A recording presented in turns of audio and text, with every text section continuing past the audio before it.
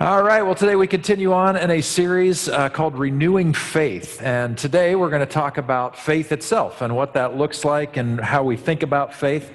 And my question for you, we didn't have you do a question today, that's fine, but it has to do with how are you living in faith? And the fact is, you are faithful people, even if you're agnostic or atheist. You are deeply faithful people. In fact, you may not have realized this, but you have exercised great faith already today. Did you know that? You really did. And actually, it has nothing to do with God, or maybe it has everything to do with God. I'm not sure, but sometime last night, before you went to bed, you checked your alarm if you need an alarm, and you had faith that whatever wakes you up in the morning was going to wake you up in the morning. Now, maybe you're just one of those people that wakes up when the sun comes up. So you had faith as you went to bed last night that the sun would come up once again today. As you turned on the water valve, hopefully you bathed to some degree, at least brush your teeth, but who knows? You're wearing a mask. Nobody's going to know or care, perhaps. But you had faith that when you turned that on, that water was actually going to come out, which is confidence. It's faith that some engineer at some point in time who studied very deeply figured out, and a team of engineers and city planners and all that had the wherewithal to figure out how all these things might work together that you might have water flowing out of your faucet.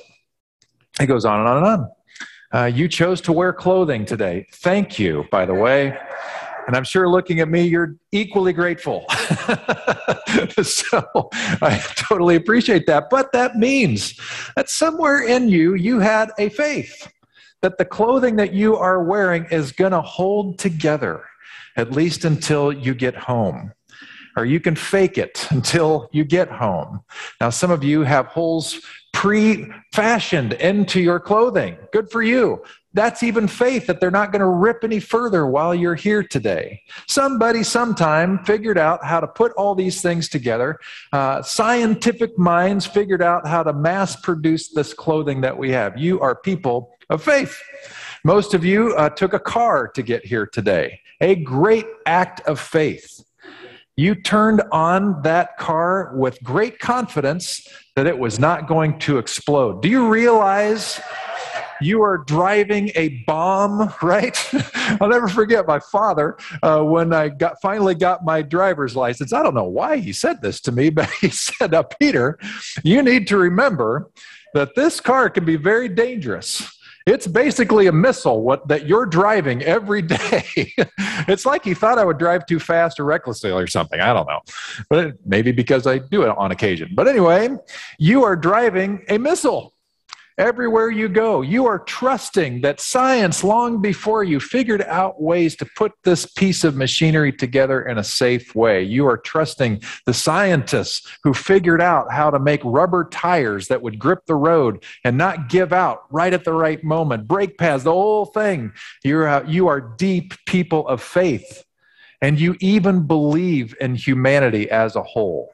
Because as you are driving down the road, you are confident that most of the people that were also on the road did not desire to kill you when you came out into the open roads, right? They chose to pay attention themselves so that they would not direct their missile into your missile.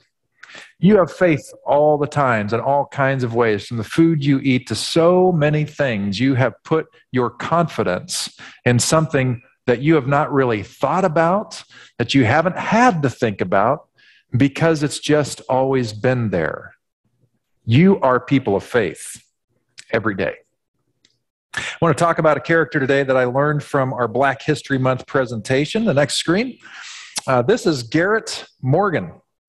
Garrett Morgan comes from an interesting family background. He is mixed race. His father was a freed slave. His grandpa, so his father's father, was a decorated Confederate military leader. Sources are kind of divided on this. Wikipedia says he was a general in the Confederate Army. Another source said he was a colonel in the Confederate Army. Either way, he's up the food chain quite a while. And he fathered one of his slaves, a woman, obviously, and we got this man. Garrett Morgan eventually married his wife, who was the son or the daughter of a pastor, and she herself was mixed race as well. from African descent and also indigenous peoples. So we have in Garrett Morgan, we have African, indigenous people, and some kind of European Caucasian. He's pretty famous. One of the things that he did for you today, even though you may not have known to say his name out loud or to be grateful for him, but he was significant in helping the sewing machine industry move forward. He figured out ways to design sewing machines to last longer and to help them be more efficient. Actually, the way that he earned his money, he ended up living most of his life in Cleveland, and he did very, very well for himself. There was an issue with sewing where when they were working with woolen fabrics, the needle would, because you're talking, industry level stuff, the needle would heat up so much that it would cause so much friction in the wool that it would cause problems as they were working with the texture itself. So he worked with different kinds of products to put on the needle so that that friction would be reduced and the problem would go away. And what he noticed is that this particular product that he used in the sewing industry seemed to it softened the wool fabric itself, the wool, whatever it is, and so that it wouldn't curl up. And he had a revelation. This is how science works sometimes. You're trying to solve one problem and you find out that you've also solved another problem. What he ended up developing was hair straightener, so that people with really curly hair could have new options in terms of how they're going to style his hair. And that's how he made a fortune. But it wasn't just limited to that. He also invented the precursor to the modern day gas mask. He's the first guy. They call it a gas hood or a fire hood. And actually, it's interesting.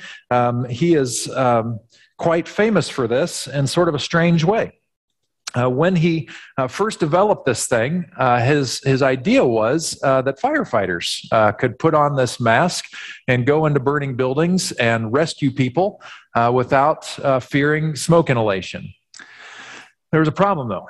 Whenever he would go into the South and try to share his invention with firefighters, they would take one look at him and say, "We're not interested," because he was black. To be expected. But that wasn't going to be the end of his story. He got creative. He hired a white guy, an actor, and he went on the road with this white guy who pretended to be or acted as if he was the inventor. Garrett Morgan himself then acted as the sidekick and completely played the part of the willing assistant to try on the gas mask and go into burning facilities or go in the presence of smoke or whatever to see if this thing would work. So the audience now, who he's talking to, firefighters in the South primarily, now they're trusting in this product because it's a white guy who invented this, and this dumb black guy is dumb enough to believe in this stuff to go try it on and see what happens. That fit the paradigm and the narrative that they were very comfortable with. And he sold many, many gas masks that way. There came a day when that became very, very important in Cleveland. When I think about Cleveland, I think first about a city that my sister used to live in, and by the time I visited her, it's a really cool town. They had this area called the Flats that they built up, really fun areas, cool eateries and things, fun stuff to do. But the Flats used to be an industrial wasteland. And if you watched Forrest Gump, they'll depict people writing about environmental things, and they're talking about the water itself and the Cuyahoga River burning. Well, actually, that was a problem not just in the 60s and 70s. It goes way back into the 1800s. Industrial waste was so bad that they needed to build a new tunnel 4 miles into Lake Erie so that they could finally find fresh water to bring in for the city inhabitants to drink safely. Problem was, in 1914, there were people a couple, 3 miles into that tunnel, and they hit a natural gas vein. And immediately it exploded, and immediately the tunnel fell in, and many workers were dead. They sent in rescuers after them, but as soon as they got to that gassy area, they too, many of them died. But Garrett Morgan heard about this, and he and his brother put on his gas mask and personally went into the tunnel to rescue the remaining survivors who were there to be rescued, and also pull some of the dead out that they could be honored that way. Now, you can just imagine what happens in sales. Once this becomes a national story and they hear about how effective the gas mask was, you would naturally assume that this thing would take off in sales, right? Just the opposite. When people learned that the inventor of the gas mask, which they just saw worked just fine, when they learned in 1914 that it was invented by a black man, sales actually plummeted. This tells a story about humanity and how we think, and how we value people, and how nonsensical things like this still have great power over us, so that if we believe in a particular narrative about a person who just saved lives before the country's eyes, somehow we can't trust it. This is part of the problem that we're still working with today. Things didn't end with the Emancipation Proclamation. There are other things at play and are still at play today. Well, one other thing that he invented, which actually you probably benefited from, many of you at least today, and that is that he's the guy that invented the warning stoplight. That yellow light that comes on, that's a warning. That's a warning that the red light is about to come on, meaning you'd better stop, or you'd better gun it to make sure you make the light. That's a whole different debate. We could divide our audience on which way you view that yellow light. But he's the guy that's responsible for that. And why did he invent it? Because he recognized that there were people who were stopping too late, and there were other people who were starting too soon into the intersection once they saw the green light. The yellow light helped everybody. Between these two things, and by the way, you think about dates and how important these two inventions were over time. Who knows how many lives have been saved just by that yellow light? And you think about trench warfare, which was a dominant way to do war in World War I. The way they would work in trench warfare is they would drop gas into the trenches that would stay in the trenches and not get out. So anybody that was in the trench would be immediately wiped out. Well, imagine how helpful a gas mask might be for those soldiers. It's attributed to this guy, Garrett Morgan. He was resilient despite the racism that was rampant. He was successful even though there were so many things working against him. He just kept going and figuring out, how can I move forward? He also is credited with many other inventions. When I thought about different characters that I wanted to talk about with you today, he came to mind because I thought, faith is kind of like a couple of the inventions that he made. And what we've read in Psalms, and we're going to read again from Jeremiah, and again actually from Jesus as well, is that faith, when done right, when you have healthy faith working for you, it helps save you. It helps save you from things that might otherwise destroy you. In fact, that word save, it's kind of a loaded term in Christianity, because we generally think in terms of afterlife things. But really, that word save comes from an original Greek word that means to heal or to make whole. And so faith is meant to help you heal and become more and more whole. That's what it does. Like trees planted by the water, bearing fruit in its season. You're going to get through. You're going to live. You're going to thrive. But without it, it's a lot riskier. Think about stoplights that way. Without that yellow light, you carry a lot more risk. When we have faith, we have a guide, we have a help that gets us along the way more safely. And I think about the gas mask, and I think, faith is kind of like that. That when we have faith, and when it is a robust, strong faith, sometimes we enter into times where it's difficult to breathe. You know what I mean? And yet, because of our faith, we're allowed to breathe, and we know we're not just breathing air. We're breathing something more and deeper. It could be the very breath of God, and it gives us hope and strength to move forward. I know you know what I'm talking about. There have been times in my life where the pain has been so great emotionally, I could barely catch my breath. But faith reminds us that we're not alone. And we're going to get through this not alone, but by the strength of God. So I want you to keep that in mind and be grateful for Garrett Morgan for the rest of the day and the rest of your life. That here's this guy who most of the culture would write off, and yet he's been saving your life, even though you didn't know it. Let's jump into some text and see what we got here today. I'm just going to buzzsaw through these just so you get the idea. This comes from Jeremiah, one of the great prophets of old, the weeping prophet.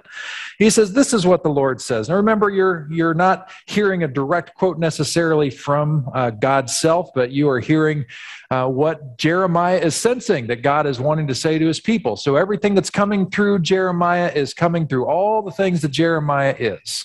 All the ways that Jeremiah sees the world and feels about the world is funneling through, picking up some of this as it goes through. Cursed are those who put their trust in mere humans, who rely on human strength and turn their hearts away from the Lord. They are like stunted shrubs in the desert with no hope for the future. They will live in the barren wilderness in an uninhabited salty land. But blessed are those who trust in the Lord and have made the Lord their hope and confidence. They are like trees planted along a riverbank with roots that reach deep into the water. Such trees are not bothered by the heat or worried by long months of drought. Their leaves stay green and they never stop producing fruit. That should sound familiar, by the way, to the psalm.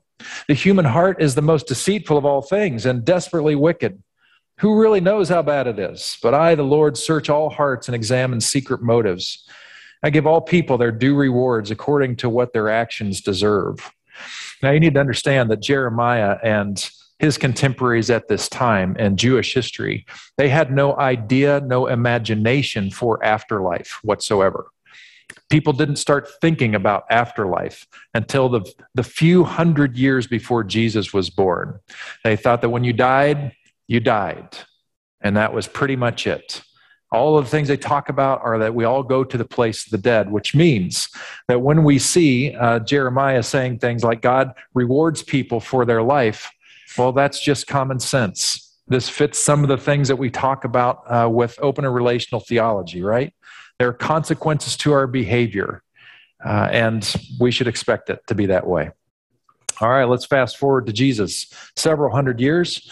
This is the beginning of his great sermon. Now, in Luke, he calls it the Sermon on the Plain. In Matthew, it's called the Sermon on the Mount. Doesn't really make any difference. The sermons are slightly different, but they also share some things. In this particular scene, it's called Sermon on the Plain because it's a flatter area. And the way Jesus handles that massive crowd that's amassing to hear him teach is he takes one of the fishermen's boat, who now are his friends, and he puts out into the water just a little bit. So the shoreline is filled with hundreds and hundreds and hundreds of people who now have become a part of a natural amphitheater to hear him speak. After Jesus did some healing of all kinds so that people are sort of given a proof stamp, that God is with this guy, Jesus says this to the crowd. He starts his whole message this way. Jesus turned to his disciples and said, God blesses you who are poor, for the kingdom of God is yours. God blesses you who are hungry now, for you will be satisfied. God blesses you who weep now, for in due time you will laugh.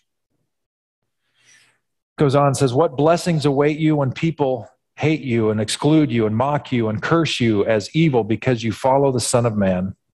When that happens, be happy. Yes, leap for joy, for a great reward awaits you in heaven. And remember, their ancestors treated the ancient prophets that same way. And he goes on to say words of doom, which sound just like the Psalm and Jeremiah. But what sorrow awaits you who are rich, for you have your only happiness now. What sorrow awaits you who are fat and prosperous now, for a time of awful hunger awaits you. What sorrow awaits you who laugh now, for laughing will turn to mourning and sorrow. What sorrow awaits you who are praised by the crowds, for their ancestors also praised false prophets. Jeremiah and Jesus are contrasting life lived by the way of faith versus the way of the world. So I'm going to ask the question today, what does it mean to be a person of faith?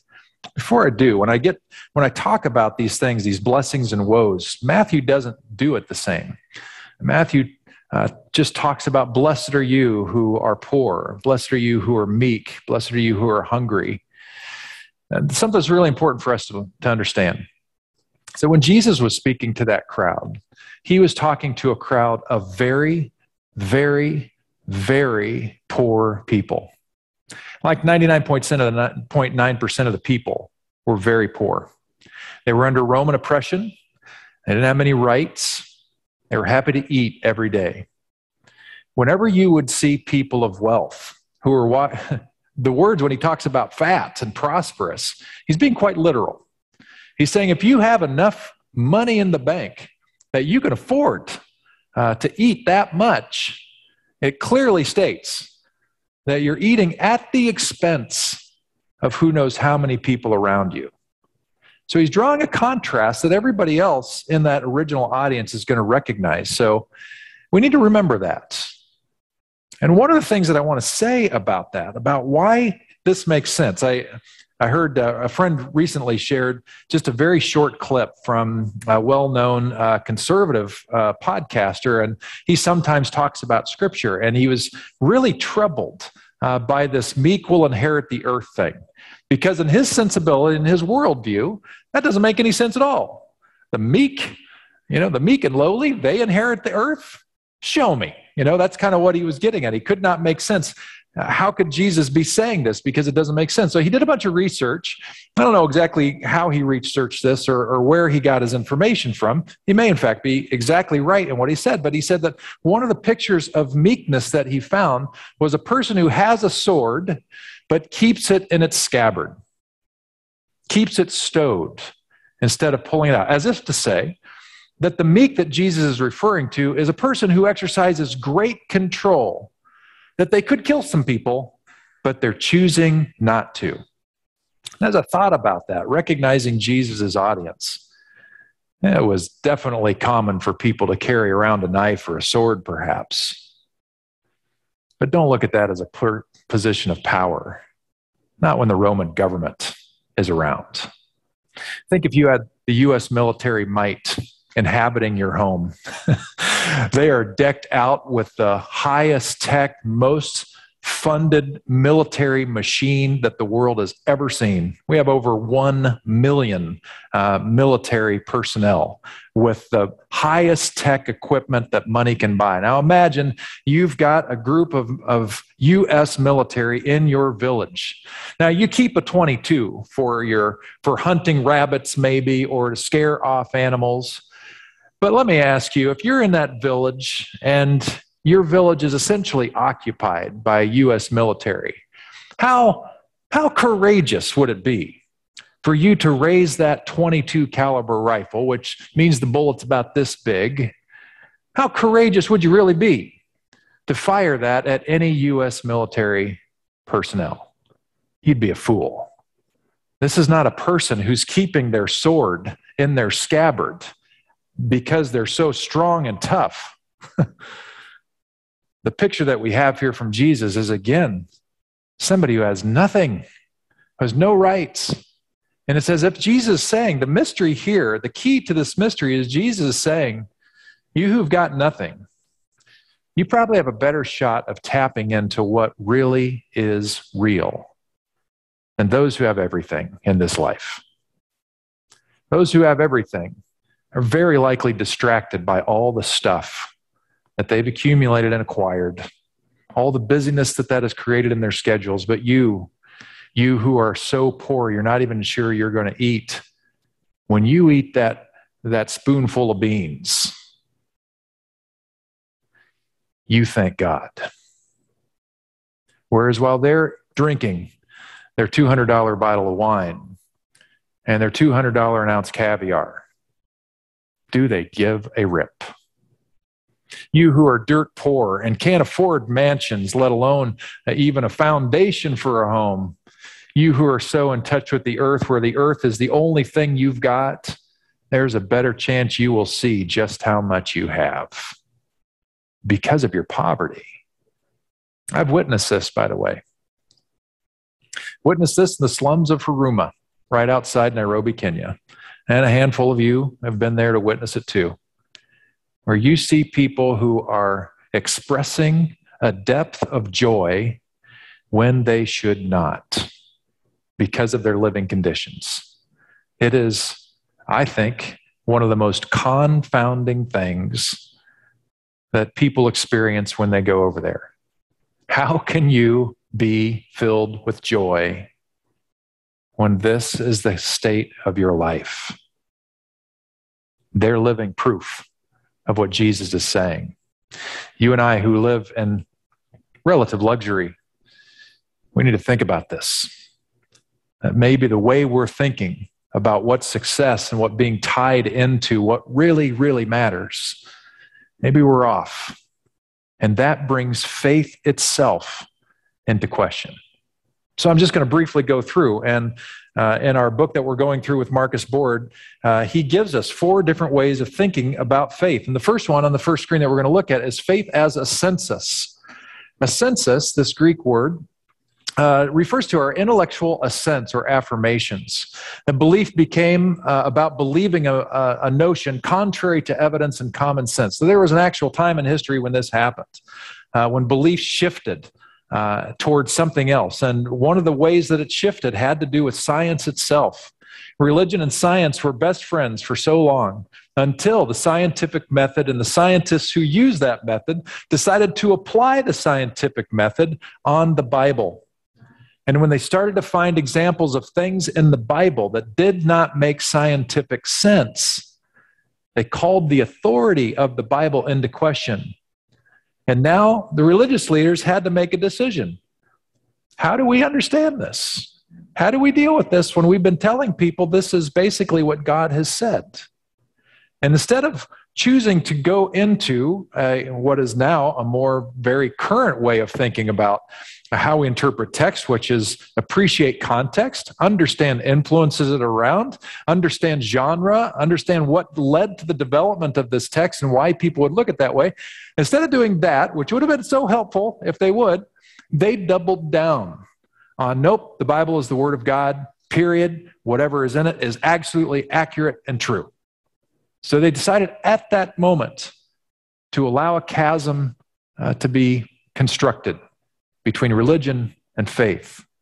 And faith from that point, especially in the Western world, became more about what do we believe to be true? What is the dogma or the doctrine that we say we must believe this? And once I believe this and sign off on it, I now have faith. So I believe in Jesus Christ, God's only Son. Covered. I believe in the Bible. I believe in an afterlife. ... Bullet point, bullet point, bullet point. And in our Western world, that's really what faith is, even if it doesn't make sense with science. So belief alone, however, has little transformative power. Have you ever known a Christian who's been walking around proclaiming their belief, meaning a census, as a person of faith who's a complete jerk? Has anybody ever experienced such a thing? Right. Believing a faith statement does not necessarily change anything about your life.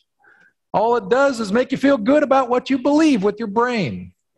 So there must be another way to think about faith, which Borg gets into. So on the next slide, he talks about this other word, which is also used to talk about faith, and that's fiducia. You might hear this used in business circles, your fiduciary responsibility. And this has to do with radical trust in God. Soren Kierkegaard referred to this as like floating in the ocean, that you trust your own buoyancy, trusting the buoyancy of God. And if you've ever taught a kid to swim, or if you remember learning to swim, the dumbest thing you can do when you're trying to float in the water is to flail around like this, because you'll sink like a rock. But if you relax, if you lay on your back and just breathe, or tread in ways that keep you afloat, you're going to be all right. There's a buoyancy that's there. It's trusting in that. Jesus spoke about this reality of faith. He said, don't worry about your life and the troubles that you have. Don't worry about tomorrow. Consider the birds of the air. They don't worry about tomorrow. There's enough for them today. And you who are worried about your clothing and all that, don't worry about that stuff. Look at the flowers in the field, he says. They're clothed better than Solomon in all his glory. And so Jesus understands that this is a radical trust in God. that can give us great peace and alleviate a lot of anxiety. Now, Borg goes a little too far in his book, and this was pointed out to me a couple years ago teaching the course, where he essentially says, if you're a person of faith, you won't worry. If you're a person of faith, you won't have anxiety. And I just want to say really clearly that anxiety is a clinical condition that is very different than just your common everyday worrying about stuff. And so don't equate those two things. Some of us beat ourselves up if we struggle with anxiety or depression or other mental health issues. We beat ourselves up thinking, well, if I only had more faith. You're talking about two different things. We also believe that in some circumstances and ways that we don't fully understand all that's going on behind the scenes, that healing happens for people. Well, if you break your finger or break your leg, you don't sit there with a broken leg thinking, if I only had more faith, right? No, you get your leg treated. So how do we understand this trust and what are the dynamics? You know, if you go to a personal trainer or physical therapy for whatever it is that you're needing help with, if you just want to grow in your physical fitness or whatever, that personal trainer is going to be your best friend and your most hated enemy, right? Because what they're going to do is they're going to want your best and they're going to suggest all kinds of exercises and things you're going to do, and you're going to hate it. Especially the day after you do them, right? He's off the Christmas card list, right? How dare you make me do those exercises? I'm in utter pain. I'm in agony. You're trying to kill me. I know it, right? That's what we do. The same thing happens with counselors. When we go to counseling, it can be an incredibly vulnerable thing, because if we're not trying to game the counseling and we're not trying to just say what we want the counselor to hear about us, to believe whatever narrative we've told about ourselves, but if we actually open ourselves up and are completely transparent with the counselor, it's an incredibly vulnerable experience, speaking from experience. And sometimes we don't like what the counselor says. Yeah, I had trouble. Back in May, I had to use up all my vacation in May because of some wrong ways of thinking in my head that a counselor helped me figure out. I did not like hearing what the counselor was mirroring back to me because it was something I wanted to correct in myself. Well, counseling does that. We trust in the counselor to speak truth in us, to be on our side, because they want us to be well, to get over our stuff. This is fiduciary faith. For your finances, how many of you, let's just be honest, how many of you have your entire life savings stuffed into a mattress today? Just raise your hand. Right? Can we get your address before you leave today? Right? I would guess that none of you would be willing to raise your hand for security reasons, but I would guess that maybe none of you keep your entire life savings buried in your mattress anymore, because you know it's a really bad idea for lots and lots of reasons. It's not safe against thieves. It's not safe necessarily against fire. And you know it's a dumb investment. It's going to sit there and not do anything for you for as long as it sits there. In fact, it is going to decrease in its value while it sits as a trophy in your fire safe. Right? So we know not to do that. A financial advisor comes to us and we trust their best. We trust their skill set. We trust their minds. We have fiduciary faith in a financial planner who says, okay, for the first 30 days, we want you to track every dime you spend. Now, the first week, you're excited about this. But then you come back after a month and you realize just how much money you spent at Starbucks or whatever. And the financial planner says, well, you made it. You survived a month. But if you really want to get to where you're going, you're going to have to think about these things, about where you're spending your money and how much you're saving if you really want to achieve your goals. At that point, just like the personal trainer, the person becomes our enemy, right? Because we don't want to hear that kind of news. We have a fiduciary faith in a financial planner, a life coach, same. I think you get the drift. And so when we think about the character and nature of God and what it means to have faith in God, it means that we trust in the goodness and the character of God in our lives. We just trust that it's there. The next type of faith has to do with fidelitas. This has to do with faithfulness to God. This is a radical centering on God, a loyalty to God. Now, the opposite we might think is infidelity, which it kind of is, but infidelity in of itself doesn't really help us understand this. Infidelity, by the way, is a massive biblical image that the prophets use in terms of faith. The prophets called the entire people of Israel. What am I trying to say? That they had committed adultery against God. The entire people of Israel. So we're clearly not just talking about sex here. We're talking about something else. And I like this word idolatry because in a sense that really is a better way to think. That in our idolatry we are putting something ahead of the other. Generally in marriage relationships where this is an issue, or other kinds of relationships too, I suppose, it means that we put our own selfish desires before the other. So we don't necessarily even consider the desires of the other. We're thinking primarily about what we want to do as an individual, not what would benefit the relationship itself. The same is true for God. What does it mean for us to be in faithful relationship with God? How are we attentive to God, or are we just about ourselves? I think about this in my own life, in my own marriage, actually. So Lynn and I, we're kind of cultural caricatures in reverse. So I grew up the youngest of two older sisters. My sisters are 9 and 11 years older than me. And as I was a kid, when Saturday afternoon would roll around, I never had control of the remote control, if I'm being honest. And my sisters always had control on Sunday afternoons what we were going to watch on TV, if we were watching TV. They never, ever watched sports. You know what my sisters were interested in? Musical theater. So I saw more Doris Day than any 4 or 5 year old boy ever should, right? I knew these stories. I could sing the songs. But what happened with that is I grew up just thinking, oh, these are lovely stories. These are lovely songs. And because I lived in a musical family as well, I became a fan of musical theater and was in musical theater, as a high school student and college student, and even as an adult. And it's fun and I love it. And I love going to see musicals and all that. It's still a huge thing that I like. Now, we watch some sports. That's sort of the characteristic thing or caricaturization of boys. Boys like sports, girls like theater, whatever. We'd watch it occasionally, but not so much. Sunday afternoons, my dad would watch football. He was a pastor, and usually what happens for pastors is they hit about 2 o'clock and they're out cold from Sunday morning. And such was the case with my dad. My dad would have a newspaper like this. He'd watch the football game, whatever was on, and by about 6 minutes into the second quarter, he's like this. And so it was not this highlight of the day. Now, my wife, on the other hand, she herself was a jock, played sports throughout high school and on through college.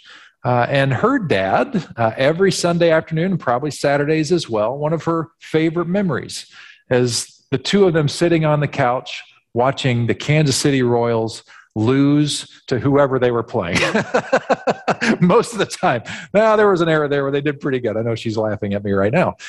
So she grew up in this house where watching sports was the thing. And my wife, she's a sports fan. I was having a conversation with Bob before our Wednesday group talking about that.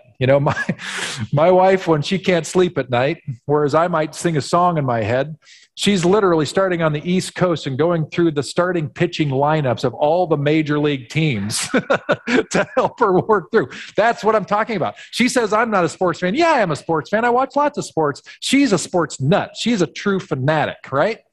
So what happened when you brought us two together? Well, on our first several dates, we didn't really talk about this dynamic. And then all of a sudden we're married and time goes and all of a sudden these differences kind of emerge. Well, an interesting thing happened.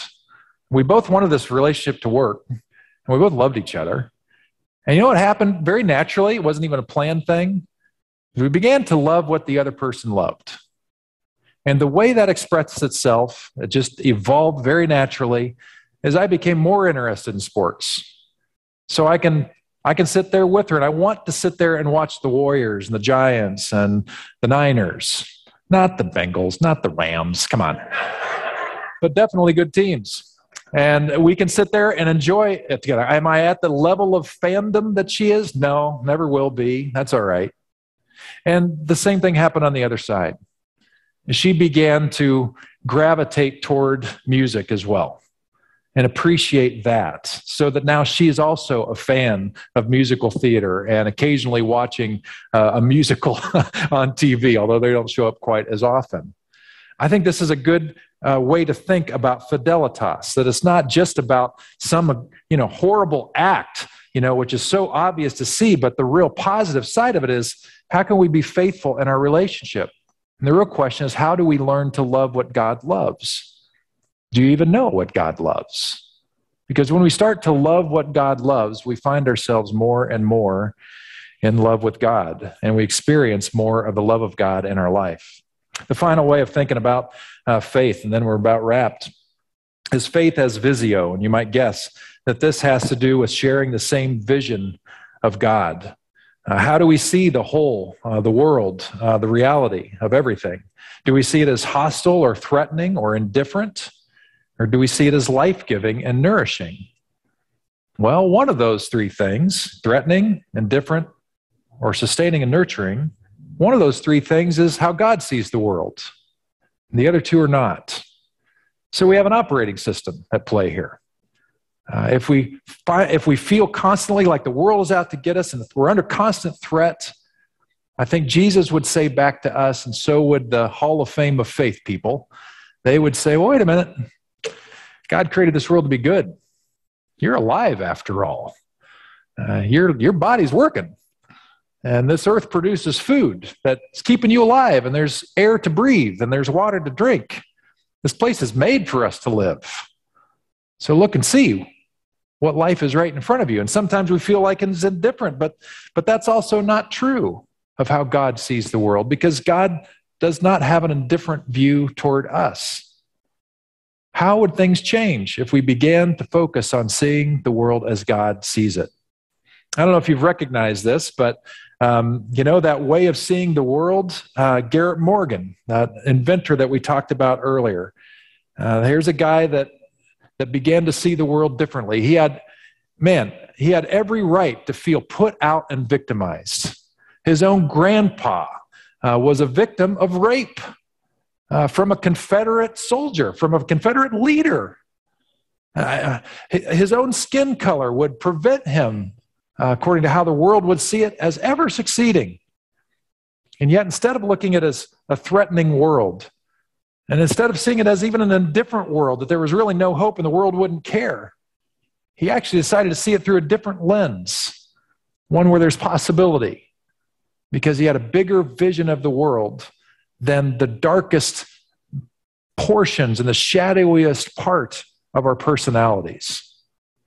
One other thing you might recognize is, this way of thinking about faith, especially these last three words, are different than that first way of a census. It doesn't mean that how we put together our faith and our own personal theology, it doesn't mean that doesn't matter, because it does. There are reasons to go back and examine what you believe and why you believe it. And does anything need to change? That's really healthy. That's why I took you through open and relational theology, to help you see where the foundation needs to be tuck pointed and changed. Because if we have a good theology that makes sense in the world, it just, especially in the Western world, it just gives us that much more foundation. But the grand total of faith has to do with our relationship with God. Do we trust that God is really with us, giving us buoyancy as in an ocean?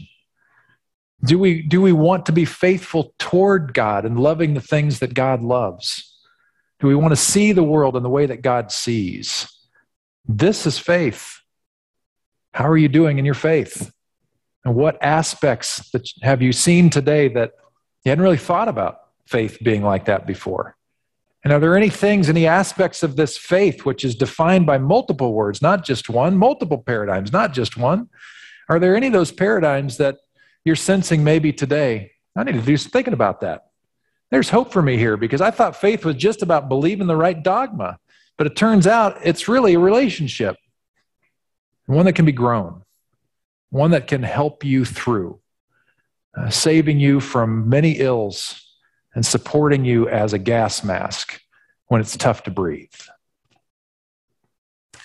The invitation of God is always here for us, always here to move forward toward our best. Sometimes like that personal trainer, we don't sometimes like God.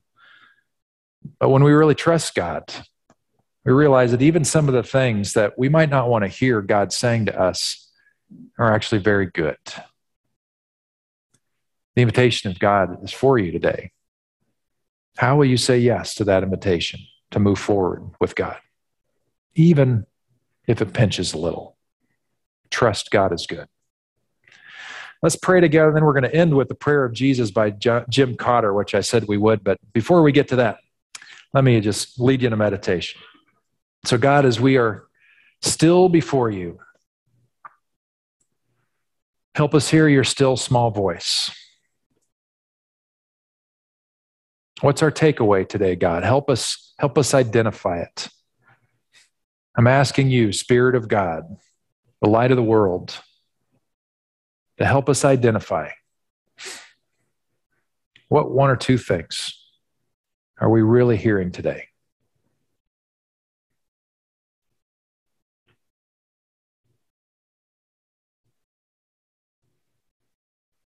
And God, I'm asking that your Spirit continue to work in us, nudge us, illumine things for us. Because I'm guessing that there are related behaviors to that take-home point. There are invitations. This is not just some lump dogma thing that we have a light bulb moment on, but that light bulb moment requires action. And so, God, can your Spirit help us see what action are you calling toward today? What do you want us to do with what we've heard?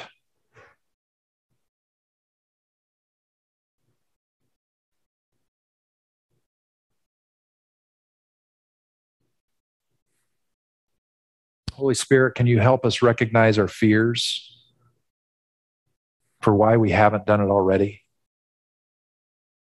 Maybe it was ignorance. Maybe we truly didn't know, but my guess is that on a lot of the things that we talk about and think about, this invitation's been there a while. God, help us know what's kept us. What's kept us from saying yes?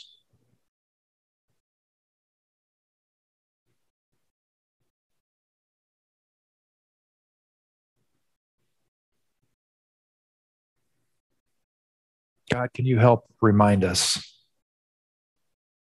that you're a God worth believing in? As we understand you more, there is a way of believing that makes sense intellectually. There is a way of believing that allows us to trust you as a personal trainer, as a life counselor, as a financial planner. There is a way of believing that helps us fall in love with you more as we find ourselves loving the things that you love and experiencing your love in return. And there is a way of faith that gives us a much bigger, broader, more beautiful vision of the world. And you're inviting us into that in a deeper way today. May we have minds open, hearts soft, and hands and feet willing to go where you call. God, we choose to end our prayer today by reciting the prayer of Jesus. Crosswalk, say it out loud with me. Eternal Spirit, earth maker, pain bearer, life giver, source of all this is and that shall be, Father and Mother of us all, loving God in whom is heaven. The hallowing of your name echo through the universe. The way of your justice be followed by peoples of the world.